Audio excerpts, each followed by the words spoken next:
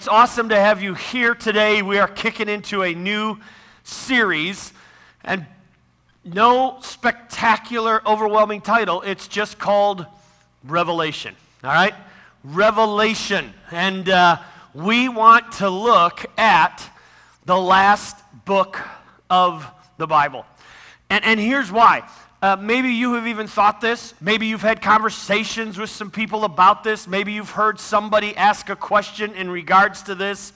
Everything that's gone on in this year, from a pandemic that has hit worldwide and seemingly doesn't seem to be yet stopping, to the social unrest that has happened in our country, to division that is happening not only here but abroad, to conflicts that happen all over the world, to natural disasters that you hear about on a daily basis. And is it possible that you have heard or that you have even asked, is this the end of the world? Is this the end of the world? What is happening? What is going on? And so we decided that we wanted to take a few weeks and look at the book of Revelation. Now, here's the thing. I was just going to take about 3 weeks, okay? It was just going to be kind of a quick hitter thing, and we'll hit the last 5 books, and hey, we win, woohoo, and just go home, and we move on. And but the problem with that is this. Me speaking on the book of Revelation is kind of like the commercial. Have you seen this one? Where the doctor is operating on someone, and the nurses are in the operating room, and the doctor says, spatula. And they hand him a spatula. He kind of digs around. He's like, okay, good, close him up. And then he takes off his mask, and the nurse says, you're not Dr. Stewart. And he says, no, but I did sleep in a Holiday Inn Express last night. And the tagline is, it won't make you smarter, but you'll feel smarter, okay? So, last night, I stayed in a Holiday Inn Express. No, I didn't do that, so I just wore a suit. Somebody say, why are you so dressed up? It makes me feel smarter, okay? Talking about the book of Revelation, because there are so many questions in regards to this, right? I mean, even people that aren't unchurched, that don't necessarily do the church thing, you've heard of the book of Revelation. Most people have heard, Genesis is the first book, and Revelation is the second book. And even those that have been in church all their lives, we know about Revelation. We know it talks about the end times, but we don't know what it says. I mean, it talks about 7 bowls and 7 trumpets and a fire-breathing dragon and a beast and the headless horseman. No, the headless horseman's not in there. I was just seeing if you were paying attention, and you weren't. But it talks about all of these things that just are like, what does it mean? What does it mean for the world in which we live? What does it mean as far as eternity? What does it mean as far as heaven is concerned? And so we're going to take a little bit of time and hit the book of Revelation. And so I thought 3 weeks, we'll cover just the last 5 chapters. And since I didn't sleep in a Holiday Inn Express last night, I thought I need to go to the top of the food chain as far as Revelation is concerned and just ask a couple of questions. So I talked to a guy that is a family friend and a friend of Calvary, Dr. Ed Heinzen.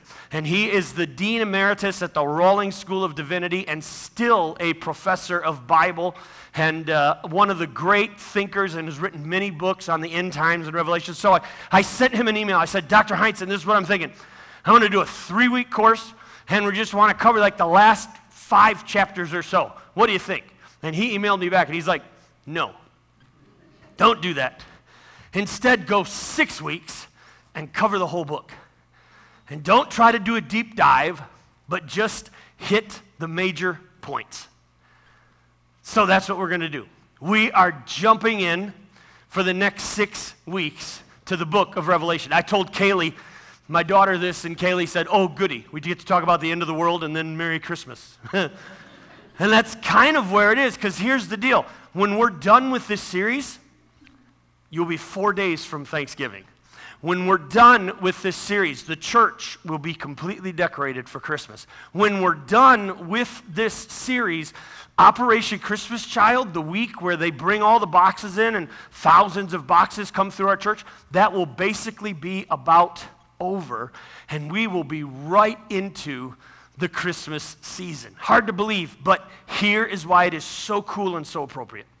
Because I think that as we get ready to celebrate the first coming of Jesus Christ, we'll understand it and be more excited about it than ever before, because we'll know a little bit more about the second coming of Jesus Christ. We'll be able to celebrate the Prince of Peace because we'll know even more about a coming King of Kings and Lord of Lords. And that's what's talked about in the book of Revelation. Revelation is so much how you view it. And if you are looking at Revelation through a prism of fear, then that's how the book is going to come across. But if you are looking at it through a prism and a viewpoint of faith, then that's going to make all the difference in the world. And that is how God wants us to see the book of Revelation. So, we're going to get into it today. Are you ready? All right, very good. I hope that you've got a Bible with you or that it's on your phone or something, because we're going to cover a lot of Scripture. And if you are tuning in with us online, there is a Bible right there in front of you. You can just click that tab and it will come on and you can actually look, and you just need to go to the end, right? I mean, if you've got a turn page Bible, just go to the back of it and you will be right where we need to be. If you've got it on your phone or your iPad or your Kindle, then notice with me, if you would, Revelation. And we want to begin talking from Revelation chapter. We're just going to start right at the very beginning. Revelation chapter 1, beginning in verse 1. And this is what it says. The revelation from Jesus Christ, which God gave him to show his servants what must soon take place. He made it known by sending his angel to his servant John, who testifies to everything he saw. That is the word of God and the testimony of Jesus Christ. Listen to what he says here. This is so cool. Blessed is the one who reads aloud the words of this prophecy. So I guess I'm blessed because I'm reading it out loud. But I've got good news for you. Blessed are those who hear it and take it to heart what is written in it, because the time is near. This was so important that the message of Revelation was going to be sent to the churches of John's day and age. And not just those churches, but of course churches down through history, including ours. He keeps going. John, letting you know who the author is, to the 7 churches in the province of Asia, grace and peace to you from him who is, who was, and who is to come. Grace and peace to you from he who is, who was, and who is to come. You're going to see this theme in the book of Revelation. Talking about what? A God who was, who is, and who is to come. You are able to rely on the faithfulness of God. Why? Because God was faithful before, he's faithful now, and he will be faithful in the future. And we rely on that faithfulness. We need that faithfulness because in days which are unstable for all of us, we need some stability. How good to know that the one who gave the message of Revelation to John is one who was, is, and is to come. And we can rely on him. And from the 7 spirits before his throne, we keep reading, we're verse 5. From Jesus Christ, who's the faithful witness, the firstborn from the dead and the ruler of the kings of the earth. To him who loves us and freed us from our sins by his blood, and has made us to be a kingdom and priests to serve as God and Father. To him be glory forever and ever. Look, he is coming in the clouds, and every eye will see him, even those who pierced him. What's he talking about? He's talking about a second coming of Jesus. The first coming was to get us ready for the second. He says, here he comes, and every eye will see him. Paul reiterated this in Philippians when he said, every knee will bow, every tongue will confess that Jesus Christ is Lord, to the glory of God the Father. And then, again, we hear the same message. I am the Alpha and Omega, says the Lord God, who is, who was, and who is to come, the Almighty. There it is. Again, God who was, God who is, God who is to come. If you have placed your faith in God for this day and age, you can place your faith in God for the age to come, because He is the same yesterday, today, and forever. Have you noticed what's happening lately? Isn't this weird? I don't know whether you noticed this or not, but the temperatures have started getting a little cooler. And I don't know about you, but at my house, leaves have started to fall from the trees. I'm like, what's going on? This never happens in October. Oh, wait, yes it does. It's happened every October that I've been alive, and every October that you've been alive. The trees turn colors and begin to fall from the sky. We call the season fall. Hey, thank you so much. You're into it. We call the season fall. It's been that way since you can remember. Why? Because God is the same yesterday, today, and forever. We rely on His faithfulness to keep time on our watch, because they know how it's going to be. It's been that way forever. They know the seasons are coming. You know what happens after fall? Well, let's not get into that. I, John, your brother and companion, in the suffering and kingdom and patient endurance that are ours in Jesus, was on the island of Patmos.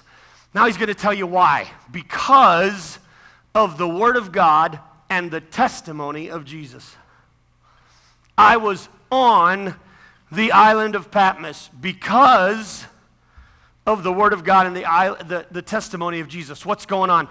John is exiled to the island of Patmos. He is being punished by the Roman government for what? For the testimony of Jesus Christ, for preaching and teaching, for raising up people in the church. And they are tired of him, and they are tired of his message, so they just said, hey, John, go ahead and preach all you want. And they put him on the rocky island of Patmos, where he wouldn't be a bother anymore. This was the second worst punishment. The worst punishment? Execution. The next worst? Exile.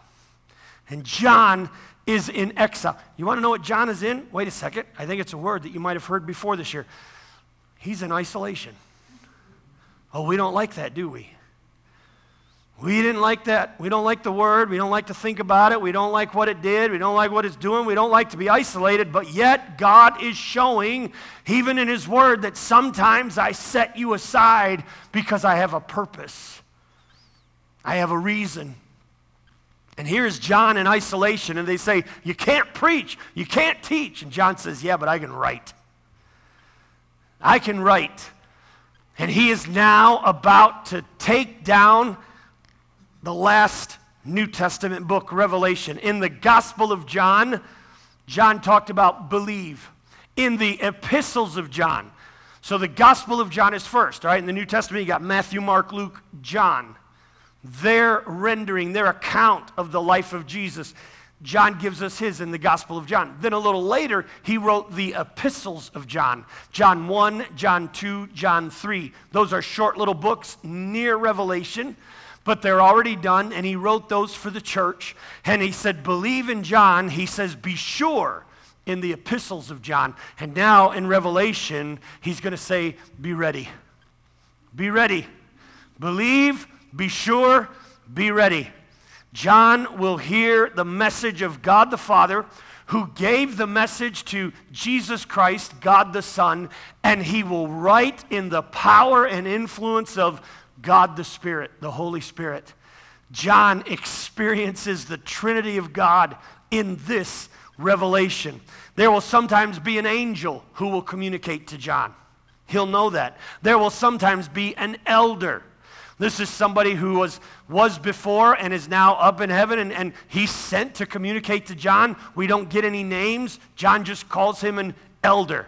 And sometimes it will be Jesus himself that is communicating to John what is going to happen. But always it'll be the Holy Spirit that is speaking through John in this book. Now, he's going to use a lot of symbols, okay? A lot of symbolism is going to be part of Revelation. And that's the part where believers read it and they're like, oh, I have absolutely no clue what he's talking about. Because he does talk about 7 bowls and 7 trumpets. And what does all that mean? He'll use a lot of symbolism for a number of different reasons. Number one, because he'll use Old Testament symbols that the people that he was writing to in that day and age would understand. And he is correlating that Old Testament symbolism to a New Testament Christ and the fact that Christ will come again. And he uses that symbolism. But there's another reason why he uses symbolism, and that's this. He's going to have to actually somehow, probably in one form or another, this is going to go through the Roman post office. Okay? And he doesn't necessarily want the Roman soldiers to be reading through this and the punishment to come to the churches where it's going. He's already being punished. He knows what's happened to the apostles before him. John is the last one. All of them have been killed, martyred for the cause of Christ. He is the only one left. He doesn't want that same thing. He knows this message needs to get out. So in a sense, there's a code that the Roman, they're going to look and say, a beast will come and rule the world. And they're like, yeah, whatever, okay? But he could say, a dictator's going to come and rule the entire world. That would be like, wait a second, we need to show this to Caesar. So John will use this symbolism. But here's another thing. You have to understand that John is writing 2,000 years ago about things that are happening today and into the future. He has no cognitive understanding of what a tank is. He has no cognitive understanding of what a stealth fighter is. So he is endeavoring to describe some of this stuff as best he can. And you will read some of that in the book of Revelation. You'll see some descriptions that seem to have different animals as a part of it, and you cannot help but picture that in your head. But if you could take yourself and put yourself back 2,000 years ago when John is writing this and try to figure out how would you describe some of the things that are happening today. And you could only use what you knew and what you had experienced. That's what's happening in the book of Revelation. Another interesting thing to note before we jump into a little bit more of it here is that Paul, the apostle, he wrote letters to 7 churches. Corinth, Galatia, Ephesus, Philippi, Colossae, Thessalonica. Oh, I was so close. And Colossae, I got it. Those are the 7 churches, the 7 letters. He wrote letters to these 7 churches. And he wrote different letters. In fact, sometimes, for some of them, right, he wrote more than one. The church at Corinth got 1 Corinthians and 2 Corinthians. Thessalonica got 1 Thessalonians and 2 Thessalonians. Letters to 7 churches. John is instructed to write one letter to 7 churches. The same letter.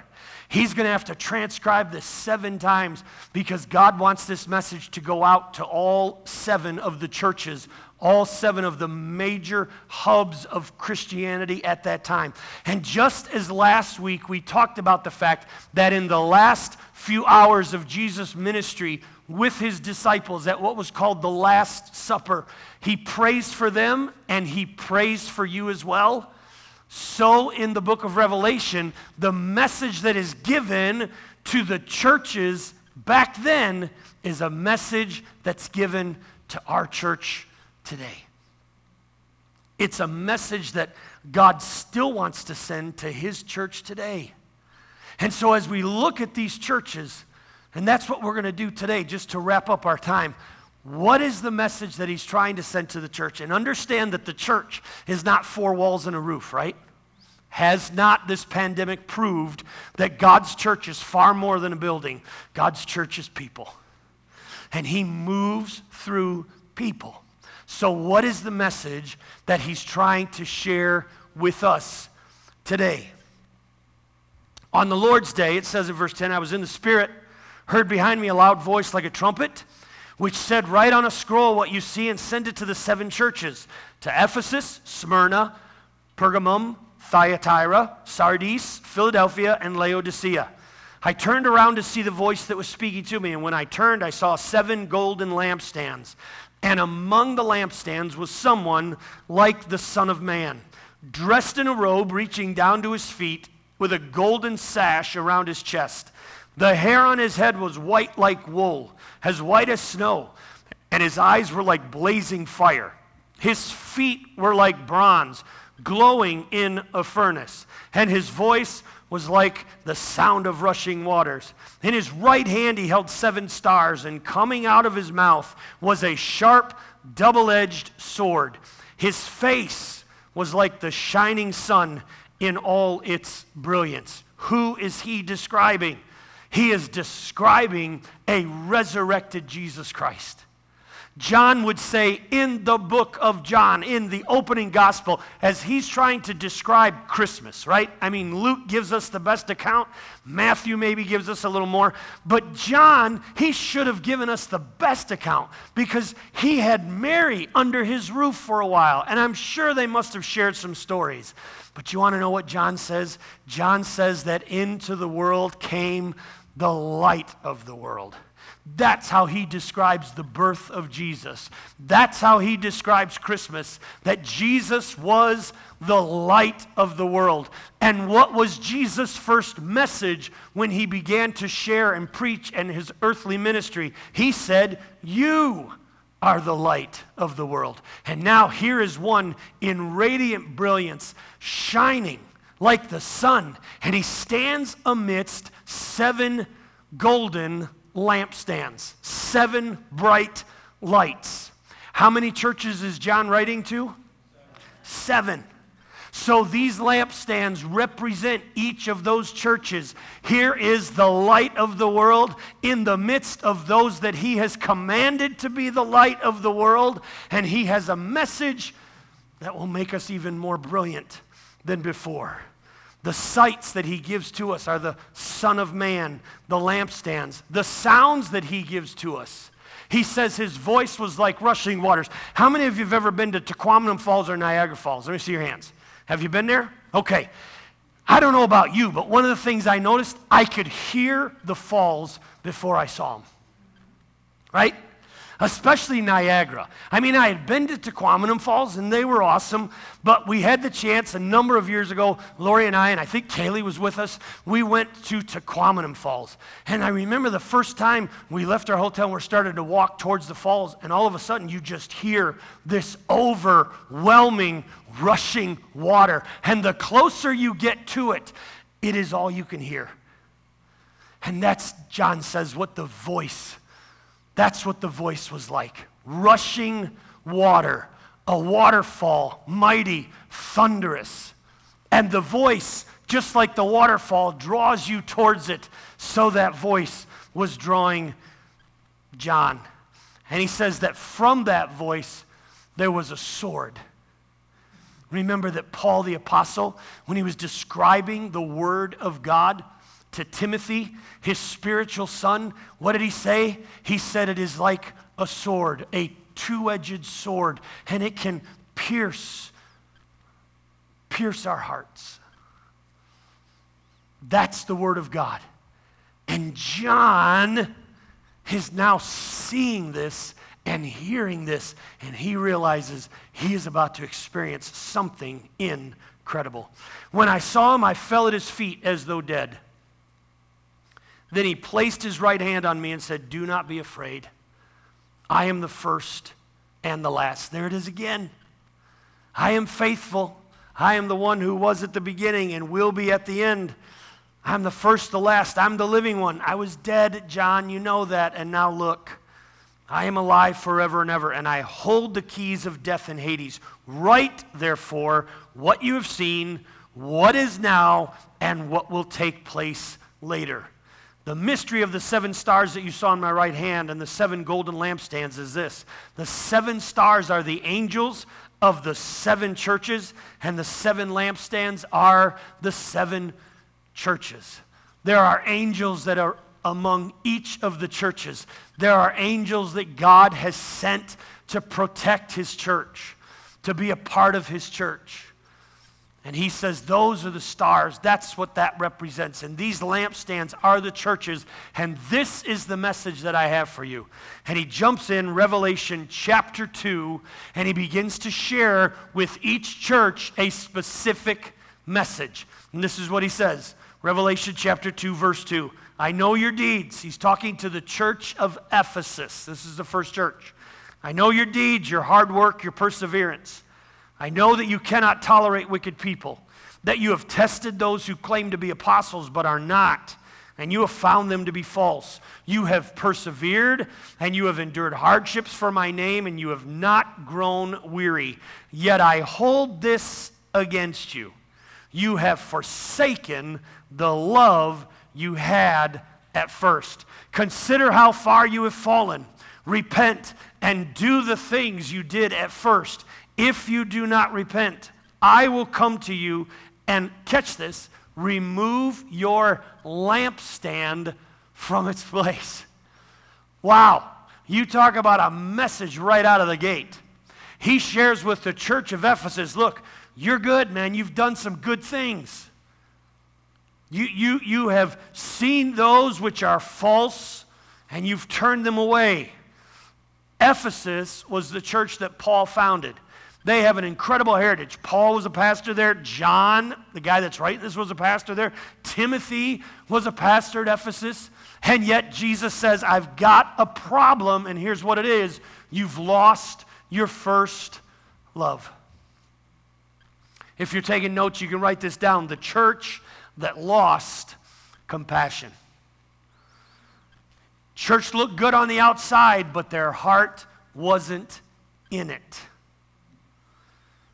James, half-brother of Jesus, when he wrote his New Testament book, he said that faith without works is dead. But Jesus comes along in Revelation to say works without love just as harmful. Just as harmful. So he says, here's what you got to do. You got to remember where you started. Remember what it felt like at first. The second thing is you have to repent. When you see where you were and you see where you are, you realize the steps that are needed to get back there. And then the third thing is repeat. Do what you used to do and keep doing it. Keep doing it. Remember, repent, repeat. Remember, repent, repeat. Remember, repent, repeat. There you go. Why? Because Jesus has this warning. If you're not going to love, I don't need your lamp. I don't need your lampstand. I can accomplish what I need to without you if you are not going to love. They were all about seeking after the truth. But not the truth in love. So Jesus says, you've got to get back to your first love. You know what I'm talking about when I say that, don't you? I mean, we have that in relationships, right?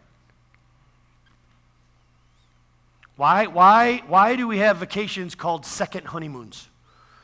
Because you're trying to rekindle the first honeymoon, right?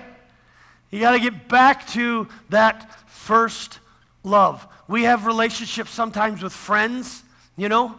Some of you have relationships with like a friend, maybe a best friend, and in high school and college, or when you were first married, you know, they were your maid of honor or best man, whatever, best friends. And when you see them, you pick up, right where you left off.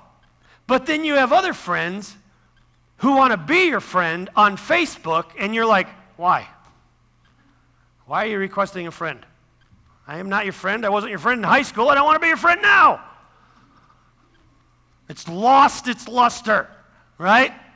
We got to rekindle. Listen, just like we have to rekindle relationships sometimes with people, so we have to rekindle the first love that we had for the Lord. And the problem is that the longer we know Jesus and the longer our relationship is with him, the more layers of life can kind of get over it. And we just start doing things because, well, it's the thing to do. And we forget the why behind it. The fact that it was all about loving him. Why? Because he first loved us. He says to the church right out of the gate in Ephesus, you got to get back to loving. That's the command I gave when I came. That doesn't add to the other 10. It actually supersedes the other 10. Love God with everything you've got and love your neighbor as yourself. The next church he talks about is Smyrna. In verse 9, he says, I know your afflictions and your poverty, yet you are rich. I know about the slander of those who say they are Jews and are not, but are a synagogue of Satan. Don't be afraid of what you are about to suffer. The devil will put some of you in prison to test you, and you will suffer persecution for 10 days. Be faithful even to the point of death, and I will give you life as your victor's crown. You want to know what he says about Smyrna? A bustling, beautiful seaport where a church has been planted. He has no condemnations for them. Nothing wrong. Only commending them for their faithfulness and telling them to stick with it. This was the church of the faithful and the fearless. He says, just keep going. Just keep going. Just keep going. Stick with it. How often are the times when something happens in our life and we're just kind of ready to stick our faith aside because, well, God, you didn't step in. You didn't come through. And yet he's telling them, look, I know you've been through persecution. I know you've suffered. Some of you are going to be imprisoned. Some of you will be taken right to the point of death. Hang in there. Hang in there, because you will receive the crown of life. Continue to be faithful. Continue to be fearless. The next church he talks about is Pergamos. In verse 13 he says, you remain true to my name. You did not renounce your faith in me, not even in the days of Antipas, my faithful witness, who was put to death in your city. Nevertheless, I've got a few things against you. There are some among you who hold to the teaching of Balaam, who taught Balak to entice the Israelites to sin. So they ate food sacrificed to idols, and they committed sexual immorality. Likewise, you also have those who hold to the teaching of the Nicolaitans. There were some, and they were actually groups of people that would try to add to or take away from the gospel of Christ. And in the early church, many warnings had to be given to the people because sometimes they would get swayed in that direction. That happens right here. He says, repent therefore, otherwise I will soon come to you, and I'll fight the battle with the sword of my mouth. What's he saying? It'll just take a word from me, and the battle will be over. You remain true. Repent. Pergamos was Rome's provincial capital, and it was a major cultural hub that even housed a library. Yet God says it is Satan's city. It was filled with paganism and filled with idolatry. This is the church of compromise. And God warns about it. Don't compromise. He uses an Old Testament story. We're like, well, who's Balaam? Who's Balak?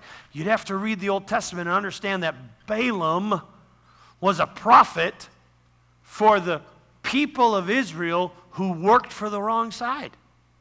Balak, a king who knew he was going to be overtaken by the Israelites, got this Israelite prophet to share with him how he could entice the Israelites in and maybe work out a deal with them. Wasn't what God had desired, wasn't what God wanted, but he was able to work it through Balaam. He enticed the Israelites. He said, hey, come and worship.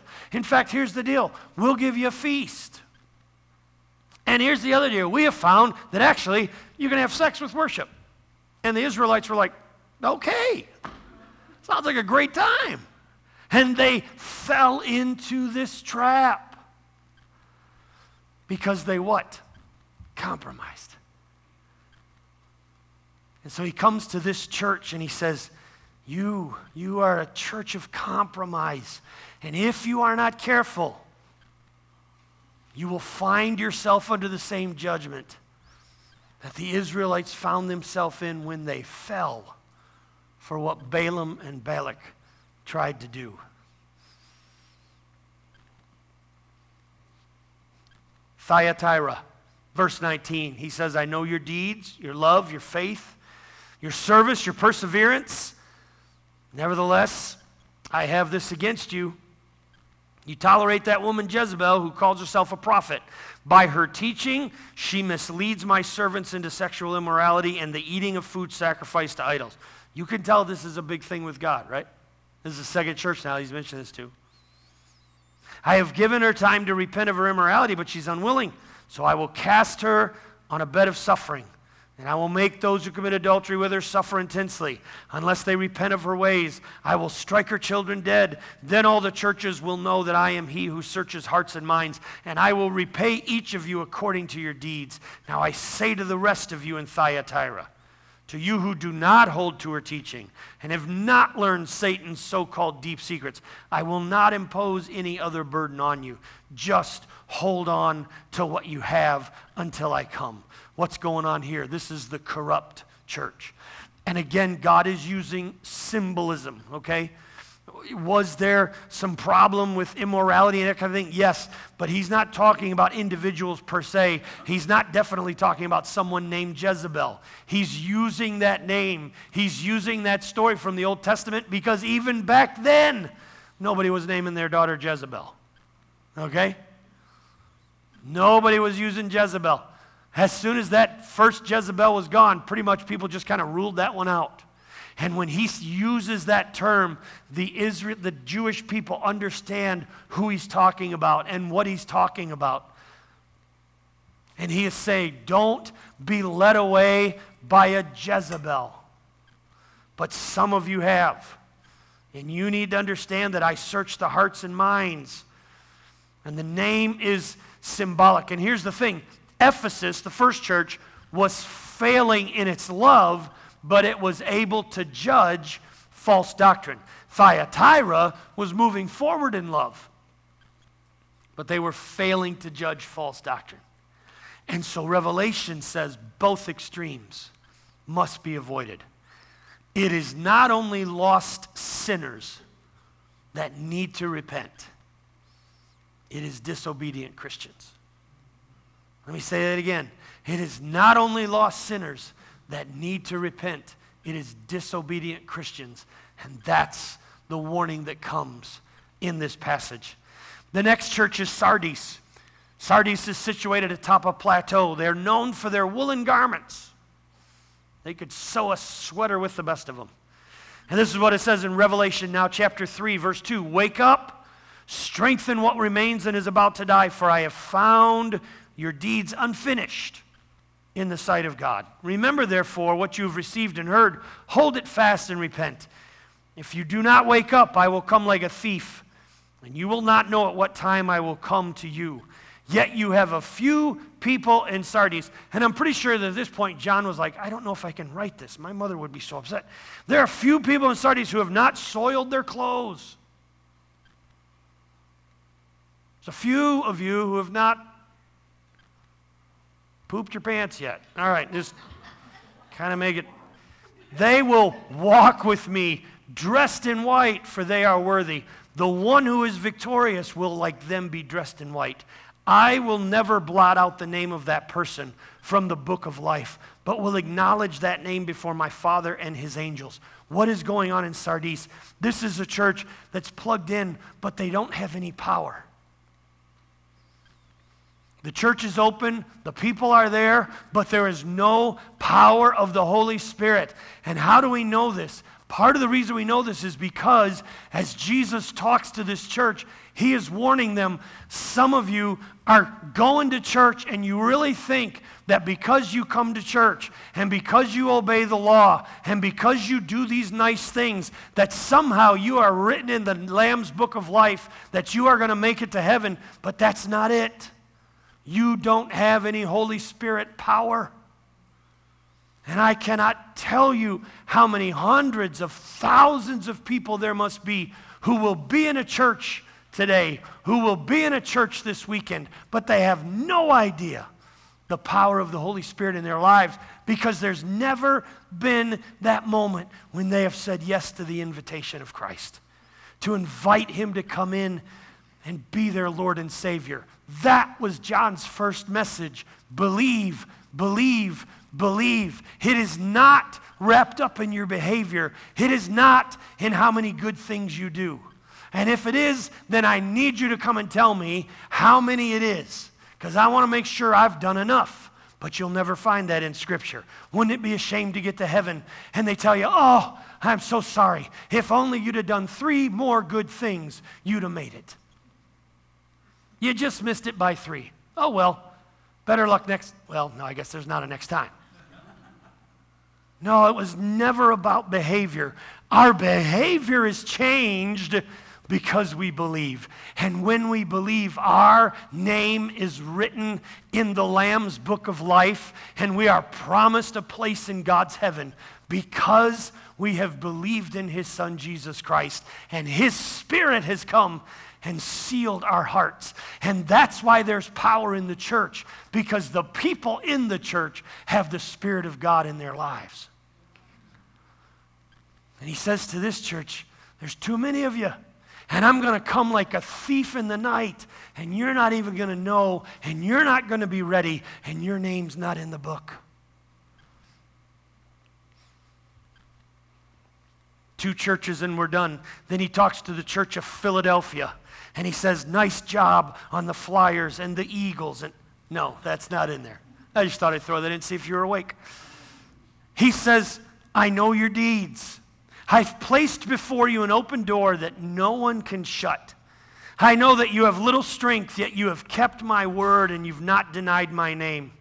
I will make those who are of the synagogue of Satan, who claim to be Jews though they're not, I will make them come and fall down at your feet and acknowledge that I have loved you. Since you have kept my command to endure patiently, I will also keep you from the hour of trial that is going to come on the whole world to test the inhabitants of the earth. Don't you sometimes wonder, there is no part of me that believes that God caused this pandemic that we are going through. But is it possible that He is using this time and using this pandemic and using all of these things that are happening in our world to try to turn people's focus and attention back to Him? He says to the church of Philadelphia, it's interesting, all He does is commend them. There's no condemnation. There are no commands. He says, keep going, keep doing it, keep working. I have opened a door for you, and I'm the only one that can shut it. Just keep walking through the door. And we have open doors for us as the church of Christ. As you being part of the body of Christ, you have opportunities that come your direction, opportunities that God gives to you, and nobody can shut that door except for God. Keep walking through those doors. Keep walking through those doors. Keep your eyes on the prize. Make the main thing the main thing. And he says to the church of Philadelphia, I've opened the door, and you keep walking in. Lori and I had the chance a couple weeks ago to go to the Ark Experience down in Kentucky. What? The Ark Encounter. Excuse me. It was an experience that we had at the Ark Encounter. And it's down in Kentucky. And you pull into the parking lot, and you get out, and the first thing you do is go, holy cow, that thing's huge. They built this ark under the specifications of what it is in the Bible. And it is just huge. And we walked in and we walked throughout, and they take some artistic expression, and they tell you that right at the beginning. But there's also a spot where you go and there's this huge door. And I'm reminded of the portion in Genesis where it says that God was the only one who could close it. And when the time came, He closed that door. He opened the door, He closed the door, and He'd be the only one that could reopen it when it was time for them to leave. God opens the door for us. He opens the door for us. And we need to make sure that we are walking through. This is the faithful church with faithful people and a faithful program. They keep walking through the doors of opportunity that God gives. So God says, I'm going to keep that door open. You keep walking through. You keep walking through. And finally, the last church is Laodicea. Laodicea.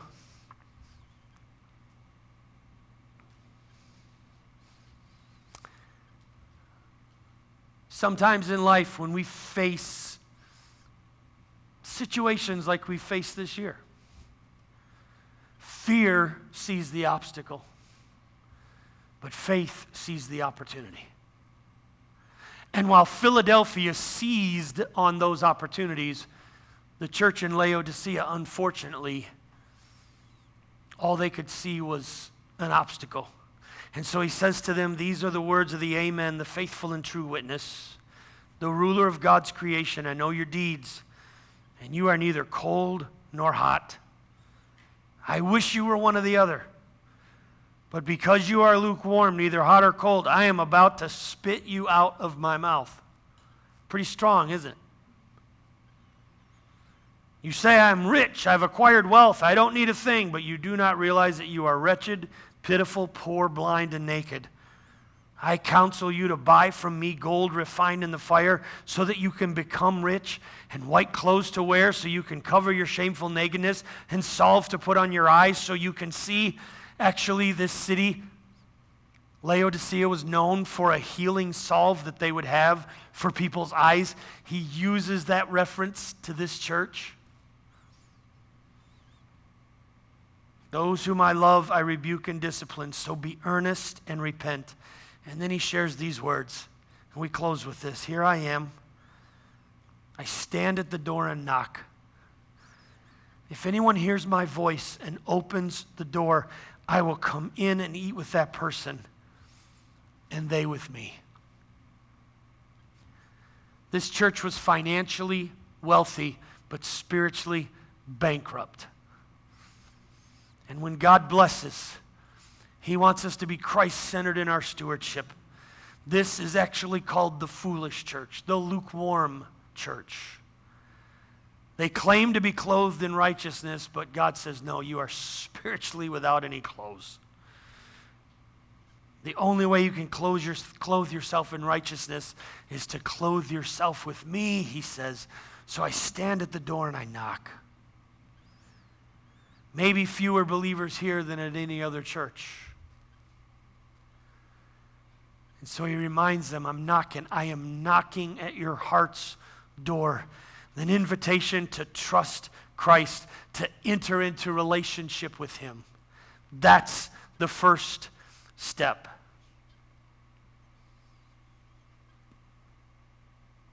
What about you? Do you need to open that door and let Him in? That's why Jesus came. That's why He died. It's why He rose again. Because He wanted a relationship with you. And Revelation is about to tell us about an eternity that He is preparing for those who place their faith and trust in Him. A place where there won't be any more tears, no more fear, no more crime, no more death, no more despair. A place of perfection that He has prepared for those who open the door and let Him in. So what about you today? Are you willing to make that decision? Are you willing to open your life's door and allow Christ to come in and start a relationship with Him? It's not about religion.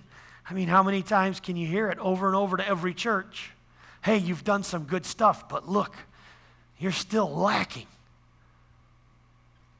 It is about a relationship with a God who loves us enough to send His Son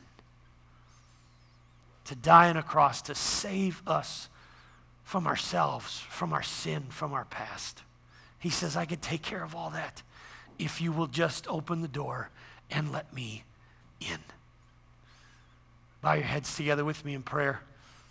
And as we close today, I just want to ask you, those of you that are here with us on our campus, those of you that are watching with us online, is it possible there's never been that moment when you have invited Christ to come into your life, where you have accepted Him to be your Lord and Savior?